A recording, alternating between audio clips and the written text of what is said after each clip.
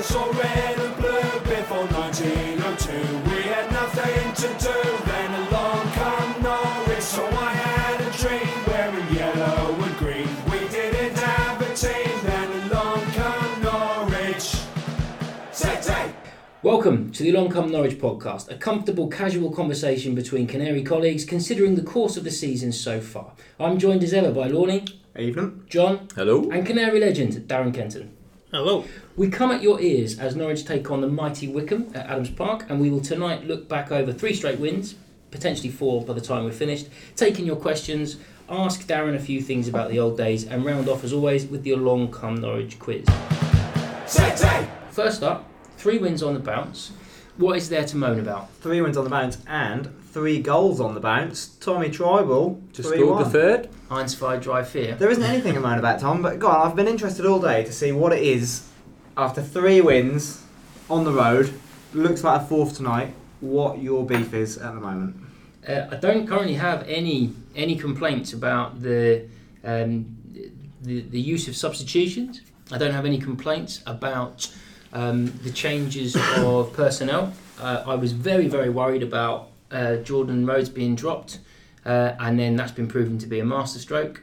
Really pleased that the overtraining that we were maybe worried about with some of the muscular injuries coming through hasn't been too bad, as in Louis come back really, really quickly, obviously playing tonight. So at the moment, I've got literally nothing to complain about. The one thing that... Let's just go home. That's all the podcast That's is. the pod done. Cheers. We've completed it. We've completed podcasting. Now, the only thing that you could potentially complain a little bit about would be the speed of the build-up play. However, away from home, and definitely in the QPR game, the commentators who obviously aren't watching Norwich all the time, but they had watched QPR earlier that week, which I think was either a cup match or something else they were down there for, or maybe a league game midweek, did comment on the fact that this is a very different start from last week because Norwich had completely taken the sting out of the game. So you could argue actually that the slower build up away from home and against teams who are coming full of vim and vigour and ready to take us on, you could argue that there's absolutely nothing to moan about at the moment, which is terrific. Over the moon about that. I was just going to say, Darren, thank you for joining us. What would you say has been the biggest difference from that rocky period earlier in the season to this last kind of week? What's clicked? What's suddenly changed? I think people, when we started the season, we actually was doing okay. A lot of the games we could have come out of a result. It's just that little bit of luck that we seem to have right now. I mean, I was at the game at the weekend and the cross has come in. It's obviously Pookie hit him in the chest and gone in. Those things didn't go for us earlier on in the season. Yeah. 3 or 4 games in, who did we play? Birmingham, should have beat them really. It was just a little bit unfortunate to not get the results that our play actually merited. Maybe the West Brom game was the perfect example of that. The 4-3 where penalty decisions, missed penalties from Jordan, etc. Goalkeeping errors as well. Exactly, cruel for obviously his first game, Tim Krul's game. The first home game, wasn't it? Yeah. So I mean, it was a bit of pressure on him as well. So I think we were just a little bit unfortunate. It could have gone either way. We could have been sitting top of the league by the time these results had come around. So I think people sort of got a little bit distracted, saying we're going to be struggling just because we were looking at what Ipswich were doing. Just relax a little bit, I think. Yeah, well, they're still doing as well. They're still doing. Yeah. So I think one thing that we do have to speak about immediately is, and maybe Darren, you're in and around it, hopefully you might shed some light on it. Where has last season's Marco Stiepermann gone, and who has replaced him? Who is this? Is it some kind of body swap thing? Can we have a DNA test, John? But he hasn't played in a 10 position, has he, for City? He didn't play as a 10 for City last season. He was completely untried there in terms of the English game. And he looks like he's adjusted to the English game. He looks like... The thing that I really like about him is his physicality, and he nicks the ball in pockets of space, in dangerous pockets of space off defenders, and then we can quickly go again. So I think he's a unit, and it's just a shame we didn't utilise him there. I think you saying that he hadn't played as a 10 is an interesting thing, because actually I don't think he's been playing as a 10. He kind of floats, doesn't he? Because he's doing bits that Howson was doing a couple of years ago. He is assisting and getting out to the wings a lot, which is something that when Tribal does that, we then get a little bit open and naked in front of the back. I think he's been an absolute revelation. Him and Pookie, first and second man of the match the last 2-3 games. And he's willing to run at people, which I think we haven't had up until recently. I've been really pleased. He's quick of mind. He's linked really well with Campwell in terms of just quick interchanges and then getting it out wide to the pacey fullbacks. So yeah, I think he's been brilliant.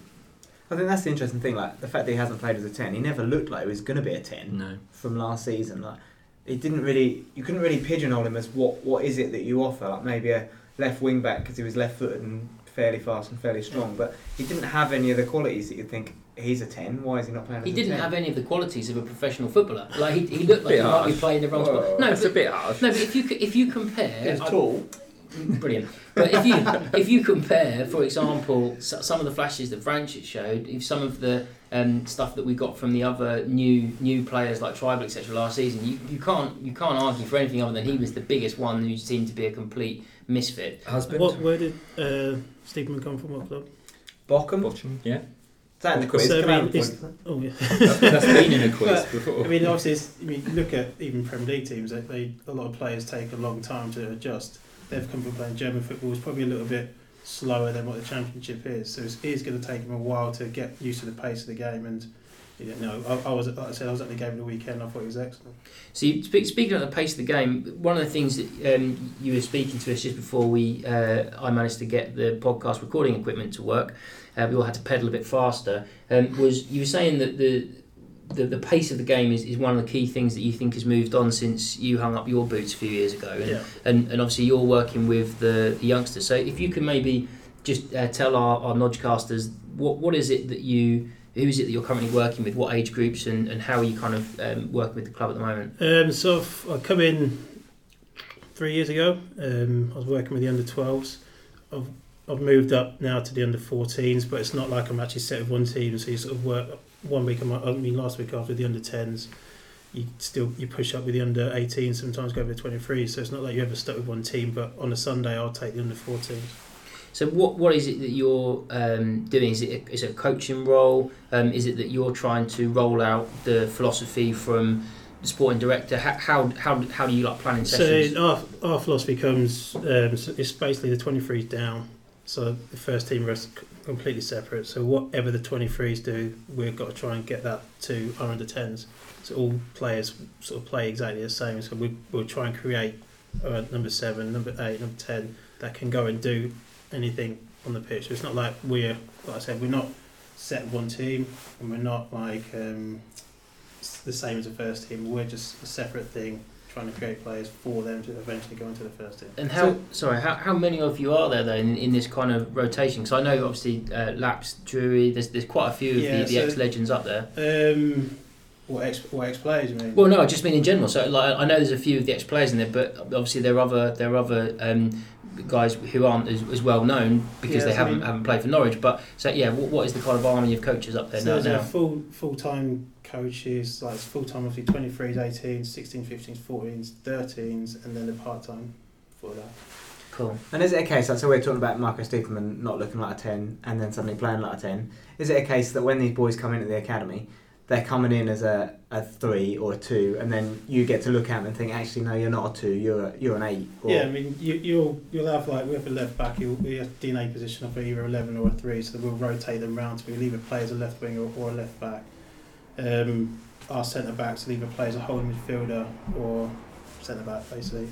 Right back, same thing, right wing or right back. So is that how we're getting players like Godfrey who are happy to sit in and at a higher level players like Carl Walker, Trippier who are basically wingers who just happen to stand next to the centre back sometimes? I mean, I actually started out as a striker and ended up somehow playing centre back, but it does actually help you if you know what the striker is going to do in that position. So there's no point saying, right, you're number 3, you're going to be doing that till you're in the first team. So how far through your career was it when, because we Chris Sutton is another one who obviously started out, did the reverse of that, started out at the back and worked his way forward. Like how far through your career before someone went, you know what mate, I actually think you're... Well, you realised I was useless. Yeah, your words. I think it's probably under 14s. So I was in Peterborough, there's not that many good players So I was saying I was a good player. I was saying I grew up in Peterborough, so I was playing as a striker there. I played for Peterborough District, and then that's where I got spotted for Norwich.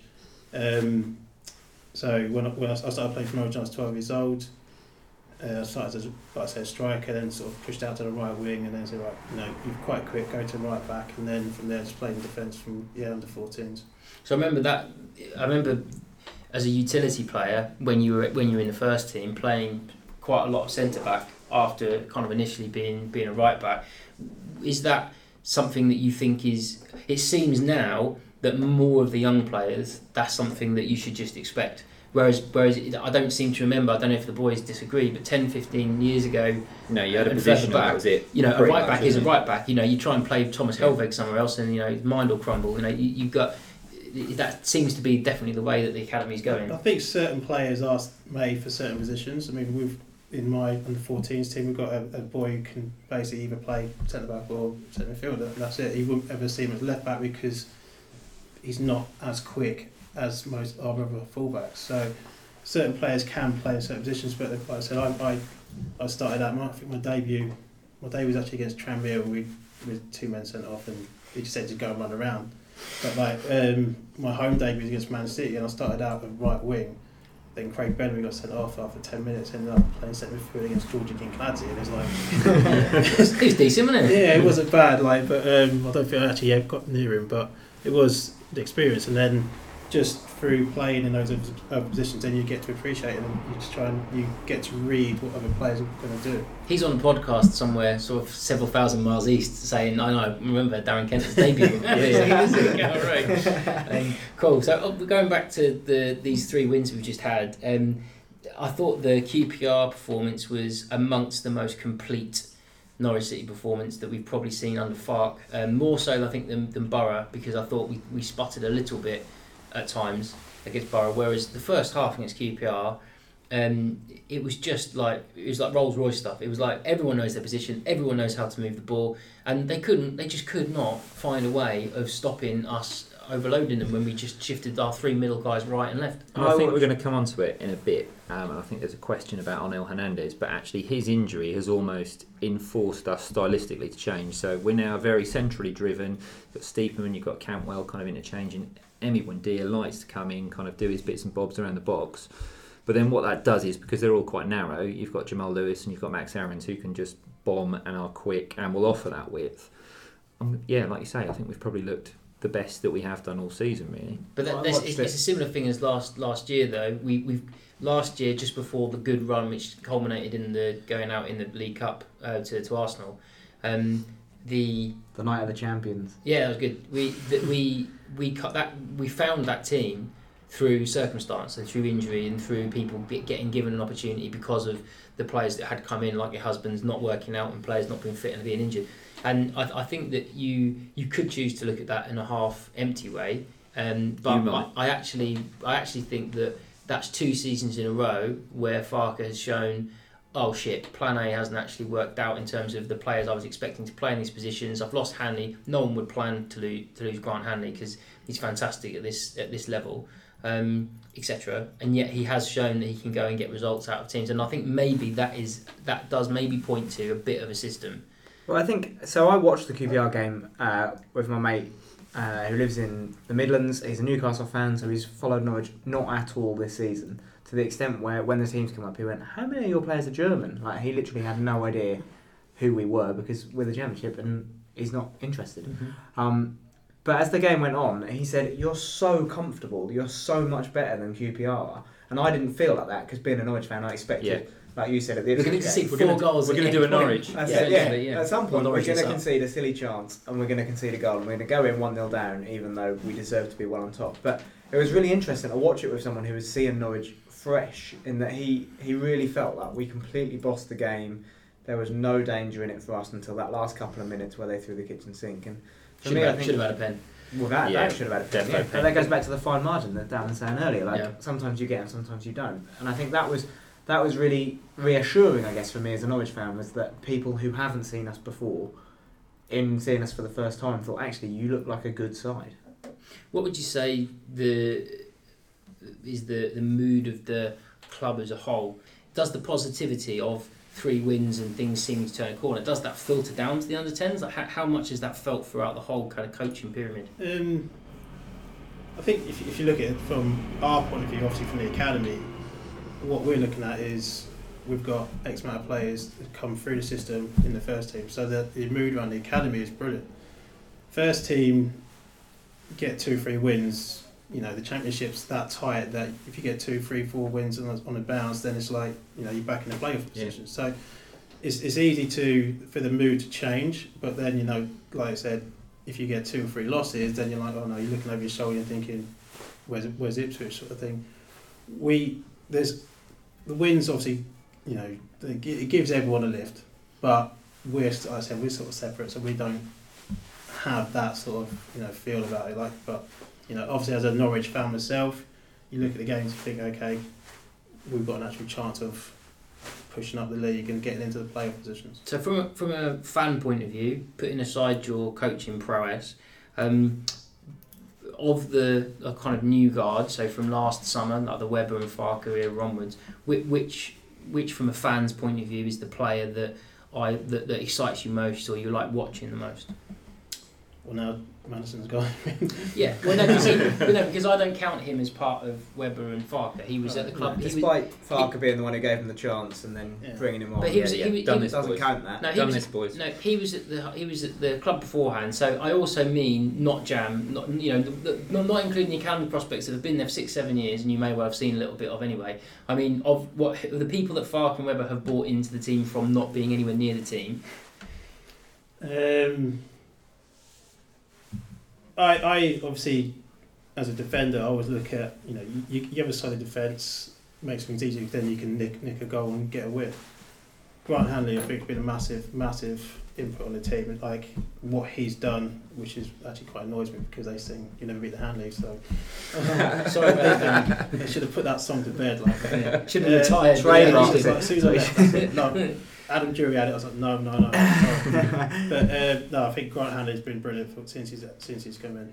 Something on the young lads, that kind of leadership. How does that ever show as early as the 14s, 15s? Like someone who's quite clearly able to pick up the game by the scruff of the neck and rally the troops around him. I think you'd be surprised. I mean, it would be good for people to come actually watch our games. Like there's certain players there that have got the leadership qualities that you think, okay, he's got a chance to make it to the first team.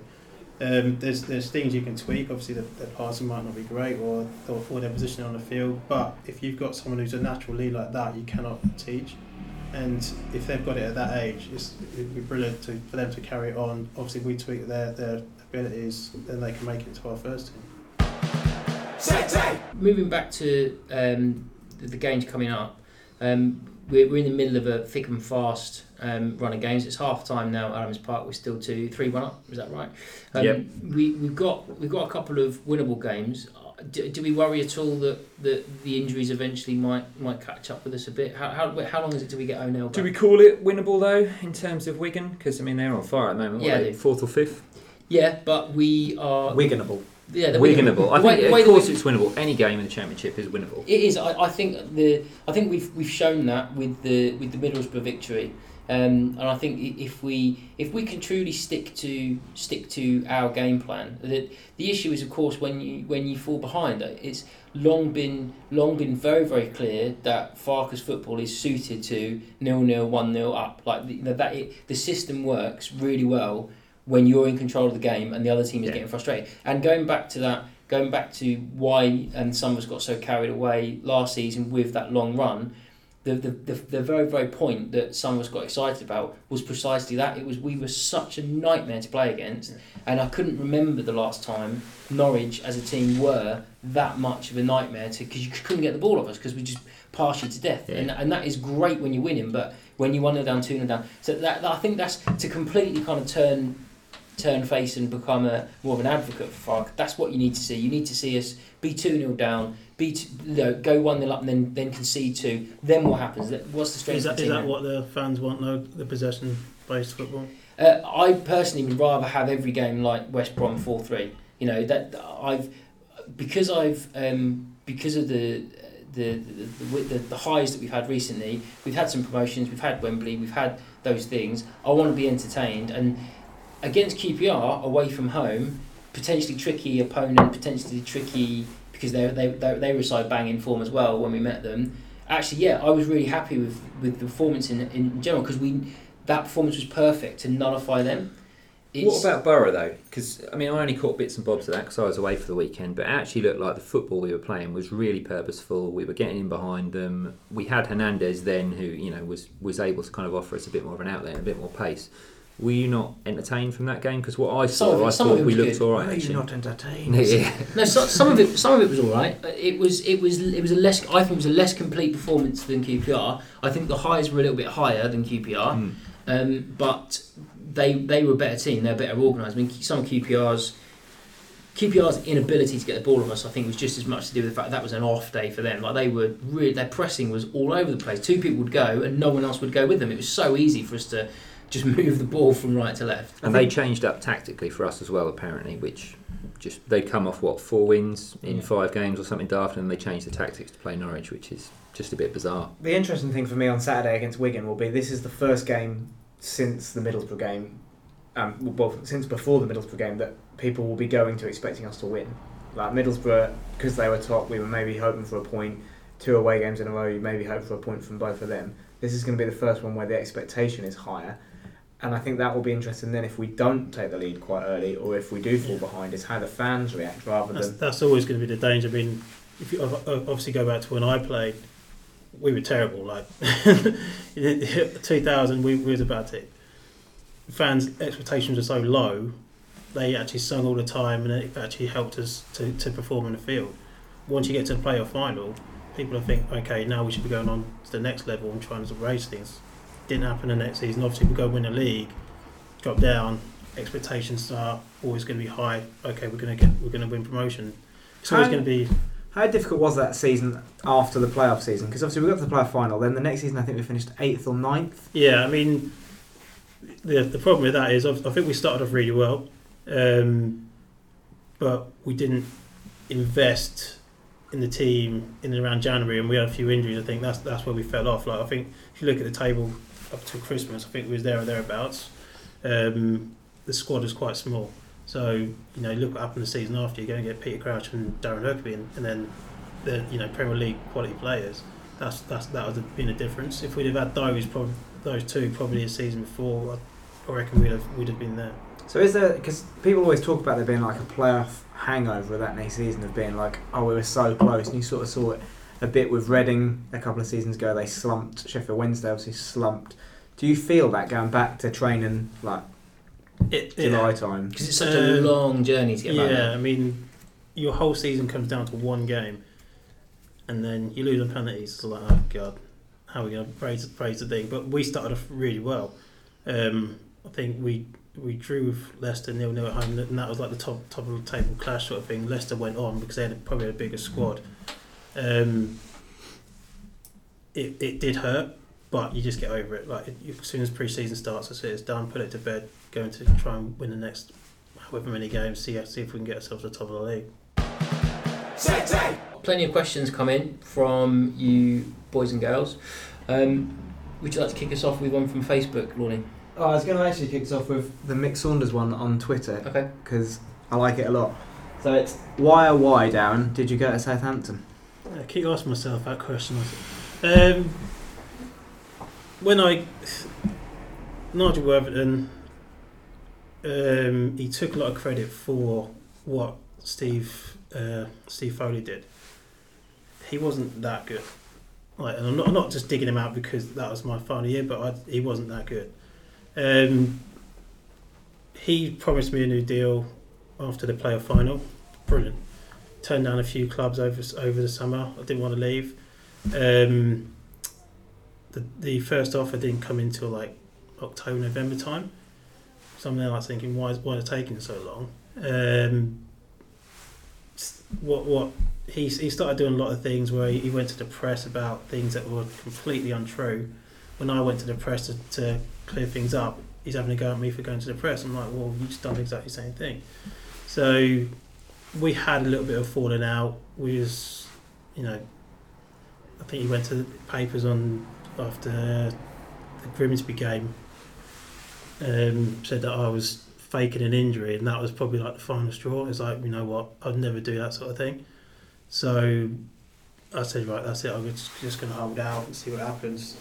It wasn't planned. I could have gone in the summer, but I wanted to stay with Norwich and sign a new deal. But things happened with Nigel Worthington, and that's the reason why I left. So what was it like after spending so long, in one club, and also the club that you're really fond of? Yeah. What was it like pulling on a different strip, and was the motivation any different? It's strange. I mean, obviously, I played for Norwich until I was 12 years old.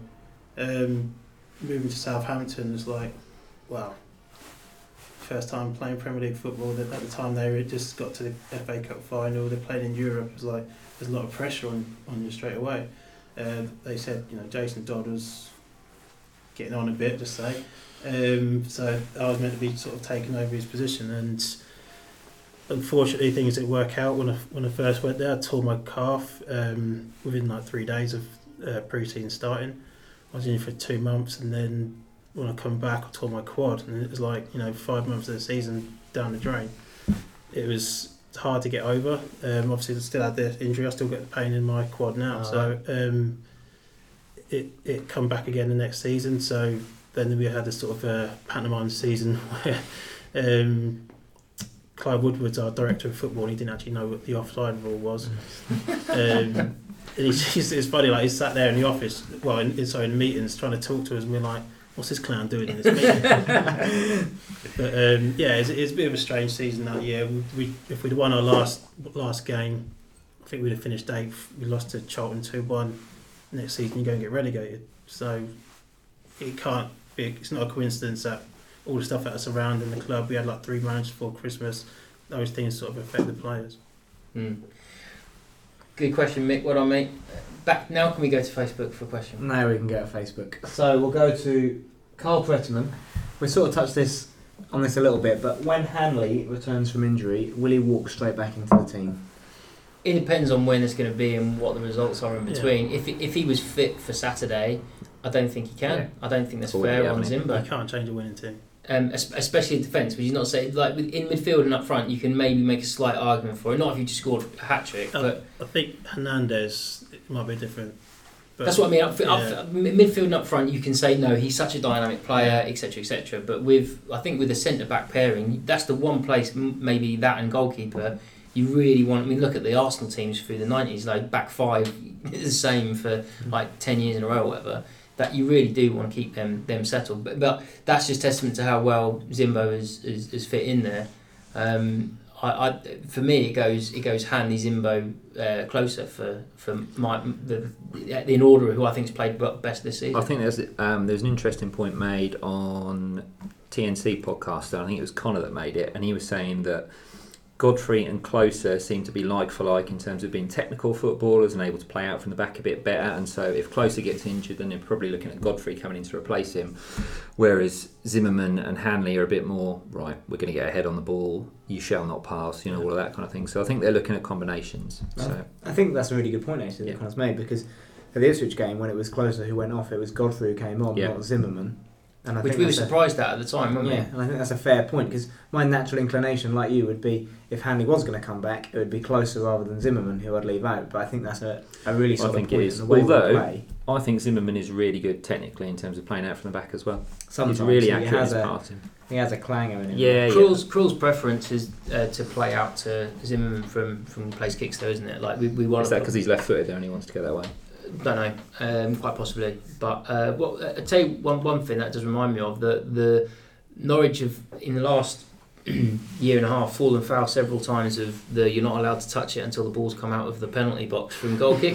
Fallen foul of, or deliberately done because it's a loophole that got them out. But it's just such a mental loophole. Like in this day and age, it's such a odd thing, because you seem to be able to just do it as many times as you want. Yeah. And they really need to fix that, because if you're 1-0 up, you can just keep doing it. Yeah.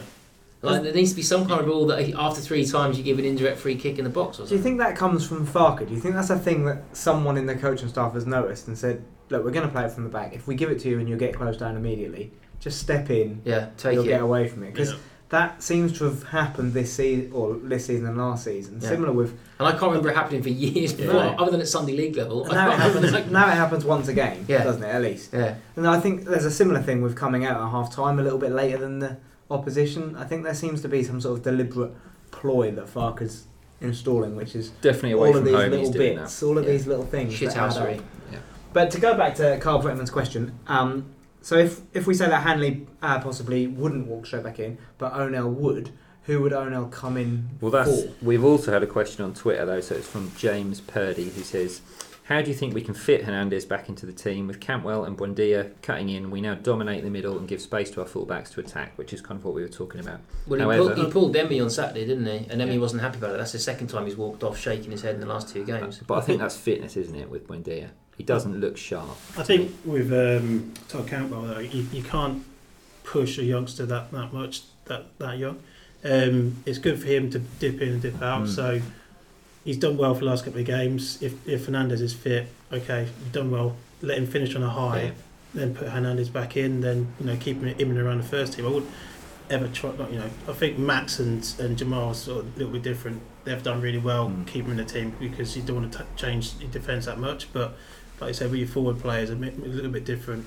Give Todd a few games and then drop him out and then put Hernandez back in. It's incredible, really, that we were talking last season about how lucky we've been to have Jam, ready-made left-back, fantastic prospect, walk into the first team and look like he's playing like a 32-year-old in terms of his awareness and his positioning.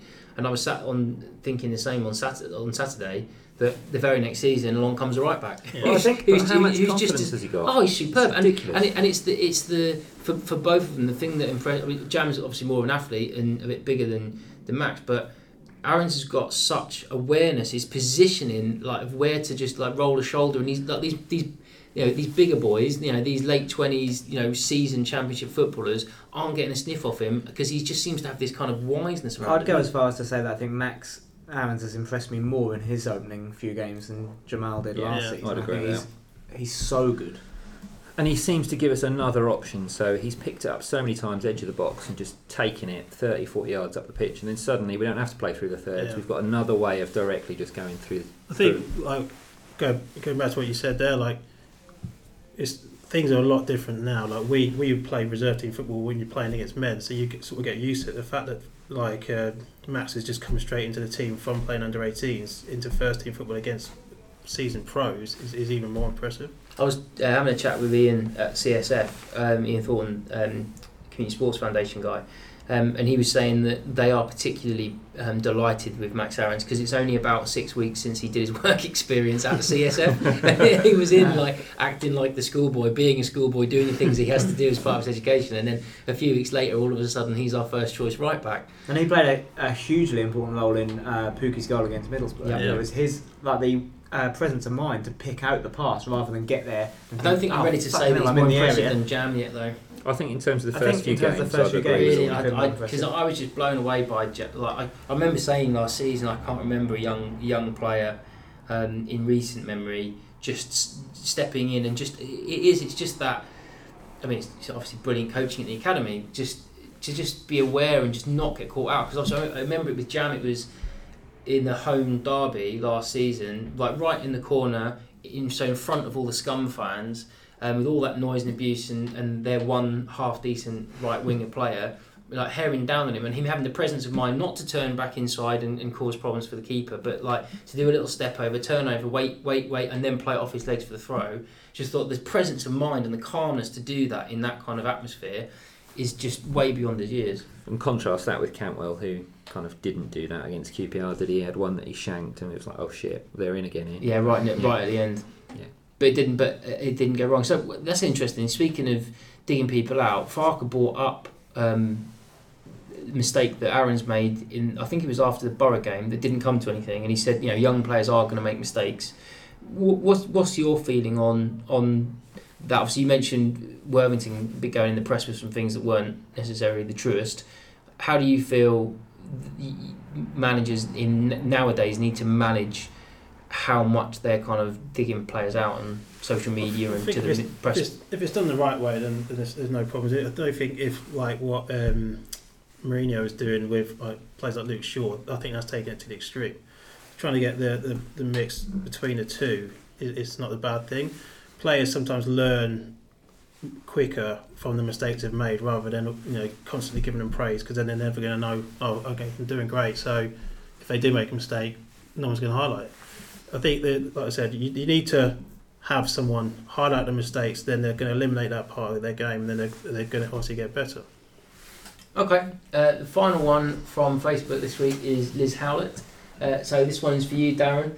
In your opinion, would a singing section make a difference to the players' team performance if we had one at Carrow Road? Absolutely. I mean, obviously going on experience, when the Snake Pit was rocking, it was intimidating for teams. So that did raise the level of performance of the players on the pitch. I mean, we were, like I said, when I first got in the team, we wasn't the greatest of teams. The fact that the fans didn't stop singing did actually give you the lift, and then look what happened. We go from a team that's finished 7th bottom or something, getting into the playoff final next year. So that added section, that extra man, did actually raise the standard of the players. Would that make a difference, in halves as well? So when you were playing right back at the time, obviously there'd be periods of the game where you were right next to the Snake Pit. Would that lift you for that half, and then when you go the other side and you're playing in front of the river end, it's a bit more like an inverse snoddy effect? Yeah.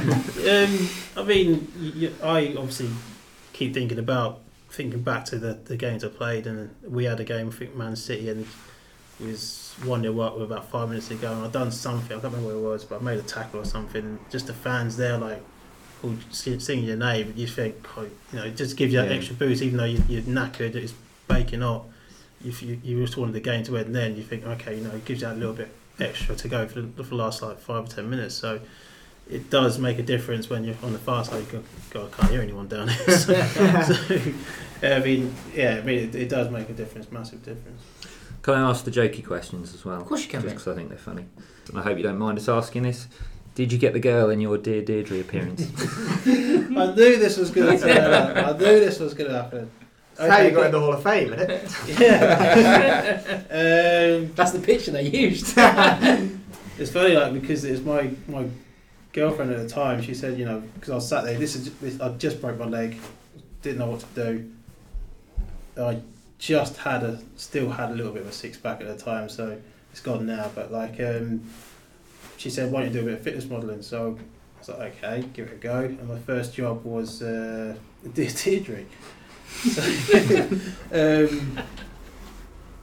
it's obviously trying to build up my portfolio and stuff. So, I'm lying. And how did that go? It was brilliant, because I was lying on the bed as half naked girl, and then I didn't think anyone would see it.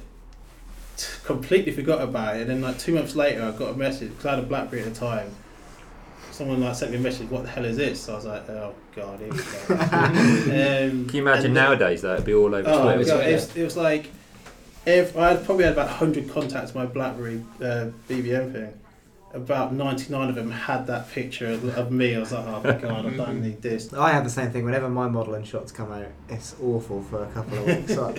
I feel that I was paid in that regard. I don't remember seeing any. I saw a picture of you in a poncho the other day, mate. Yeah, I look good. That's very niche porn. Poncho, Lorny in a poncho. Poncho and a bobble hat. It's now 4-1 Jordan hat-trick. Oh, fantastic. So, okay, let's put you on the spot, Mr. Kenton. Does he change the system to add Rhodes up front? He's just scored 3 at Adams Park. He's going to be at the manager's door in the morning, surely, saying, "Come on, man." You say it's not great to change a winning team. You generally go with your league team, so it'd be difficult to them to change that. So, but scoring a hat-trick, I think he's got to be there or thereabouts. Does that happen? Do players go to the manager's door and knock on the door and be like, "Wow"? Because you do hear that. That's the phrase that's often used. I've been knocking on his door. The manager would much rather have someone knocking on the door than that person who's sat there picking up his money, saying, "I'm not too bothered about playing or not." So, I used to hate not playing. So if I was doing well, if I had to play in the reserves, but if I was doing well for 5, 6, 7 games, then you go, okay, I think it's about time I should be there or thereabouts with the first team. So you would go and knock on the door and be like, "Why am I playing? What have I got to do to get back in the team?" Excellent. See, I always assumed that was just a phrase and that was bollocks, but no, I mean, people actually. I remember going to Gordon Strachan, like this is when I'd just come back from my second injury and I was doing quite well in the reserves, and I was like, well, what am I going to do? He said, well, can't change the winning team, son, you have to wait. And then I think my first game was against Arsenal. So Careful, wishful. Yeah, back as a fight, it was like, okay, I think it's Thierry Henry, what do I do here now? So, is he the biggest character that you played under, Strachan? Yeah, he didn't have red hair for no reason. Like he was a bit like lively. Yeah, I think that would be. He's one of those kind of football personalities that I would love to, like, you know, there's end of season dinners. I wouldn't mind overhearing some of his banter, not necessarily be in the firing line of it. Yeah, I mean, I've had some. Obviously, Harry Redknapp was a bit. He's got his two faces. Let's just put it that way. He's got his public one, and he's one that he's a ruthless guy. Like, really. So if you're not in his plans, he could. Well, he loves transfer window, the deadline day, doesn't he? So, Yeah. Like, if you're not in his plans, that he can hang out of a Range Rover window and tell the press that you're off. Who was your favourite to play under? Don't know. I mean, I had quite a few. Dennis Wise was good. Really? Yeah, he took over at Southampton, and then he signed me to Leeds. But then obviously he up and went as part of the London Mafia. So he was Newcastle. But Steve Foley, I said, he's the reason behind why Norwich did well in the early 2000s, I'd say. So did he do a lot of the man management stuff as well as the coaching? Yeah, Or was it the shape and stuff? Obviously, Worthington was the face of it all. But Steve, you know, you've gone from Brian Hampton, who's probably one of the worst coaches you ever. Like, his sessions were just terrible. You had like grown men doing Simon Says as a warm up. It's like, No, that's not real. straight up. It wasn't Simon Says. You'd say like, do this, so you have to put your arms out, and if you said do that, and if you put Steve's arms up, it's like, come on. We're all stood around looking at Ewan Roberts. He's there like, what the hell is this? He'd gone from him to Nigel Worthington taking the training sessions. Like, this is great. This is just terrible. Then Steve Foley gets promoted from reserve manager, first team coach. Standard as training goes up, the results go up. I think it's time to move on to Dear Norwich Quiz. The time no one looks forward to. It is. I'm looking for one at least. 4-2. It is now 4-2, so Golf the comeback's fest. on. Obviously, you've got to be careful. I'm going to nick a stat off Gorham that since 2007, when Lambert took Wycombe Wanderers to the League Cup semi-final, they haven't won a single League Cup game since that wasn't on penalties. Oh. Anyway, moving on. That could have been perfect along Come Norwich. This is the Along Come Norwich Quiz. Darren, you have got 1 minute to answer 6 questions.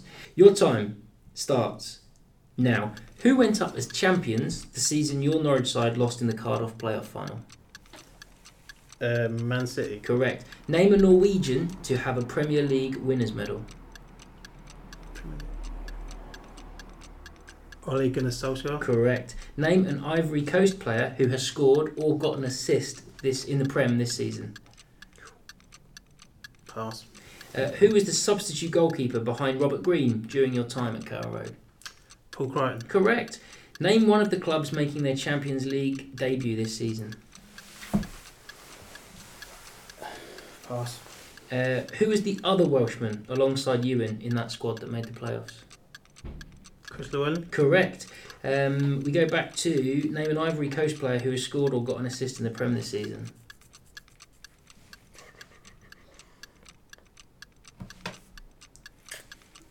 No, next one. Quickly. Name one of the clubs making their Champions League debut. Done well. 4 out of 6 well, is mate. very strong. It's not bad. Yeah. I hardly knew any of them. Paul Crichton, I think I'd got. That was about it. I went on a Paul I've Crichton never goalkeeper got- course once. Did you? Yeah. And he said, "Don't worry, goalkeepers don't run." That was the first thing that he said. That was the first thing he said to the assembled chubbies that were there for the course. So the ones you didn't get. So Man City, obviously, you got went up with 99 points. You could have also had Henning Berg and Ronnie Jonsson for the Norwegians. The Ivory Coast players, boys, who have managed to score or get an assist. Wilfred Zaha is the easy one. Oh, yeah. You're Michael Seri from Fulham, Suleiman Bamba from Cardiff City, and Serge Aurier from Tottenham Of Hotspur. course. The club is making their Champions League debut this season. I stuck with all the downs. They were Hoffenheim, Young Boys, and Red Star Belgrade. I would've Amazed maybe gone Red Young Star Boys. I thought Belgrade. they played Amazed. I guess they've done European Cup, but not Champions I League. thought Young Boys had played already. Well, there you go. And obviously, It's not like you to be wrong. Chrissy Llewellyn. I know it's not like the internet to be wrong. So 4 to beat, that is a very, very tall order, and I've seen the questions. I think you're all right. John, your time begins now. Who scored the extra time equaliser for Birmingham in the Cardiff playoff final? Horsfield. Correct. Name a club that have lost both the League Cup finals they've been in. Sheffield Wednesday. Incorrect. Name a club that Lionel Messi has scored a Champions League hat-trick against. Pass. Name a German that has a Premier League winners' medal.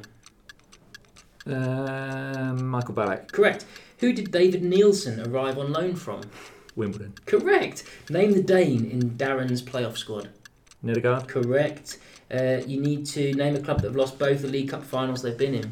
Ooh, bollocks. Incorrect. Not having that. Pass. You then need to name a oh no, I've got that one. Name a club that Messi has scored a Champions League hat-trick against. Arsenal.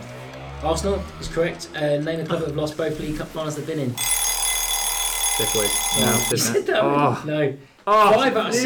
yes. The best you've ever done. This is awful. Can't finish in bottom of the league. So, No, four's four's a really good score. Genuinely, 2 normally wins it. So the teams that have lost both League Cup finals: West Ham 66 and 81, Everton 77 and 84, Bolton 95 and 2004, Sunderland 1985 2014, and Southampton 1979 and 2017. Messi got a hat-trick against PSV last week. He did. Manchester City, Celtic, Apoel, Ajax, Bayer Leverkusen, and obviously the one that was on the tip of everyone's tongue, Victoria Plzen. Of course. Brilliant. So, Lorne, you need 5 to get the tiebreaker. He might get it. 6 He to might win. get it. Easy. Your time, Lorne, begins now. Who crossed the ball that Ewan tapped home in the playoff final in Cardiff? Clint Eastwood. Incorrect. Name a player to have appeared at the World Cup finals whilst playing for Wimbledon. These are silly questions. Pass. Name one of the clubs that have appeared in 3 or more European Cup or Champions League finals and lost them all. Dortmund. Incorrect. Name a Dutchman that has a Premier League goal or assist this season in a Premier League. Pass. Name the Swiss player in Darren's playoff squad. What? A Swiss player? Yeah, I know that. Pass. Who did we sign Zima Abbey from?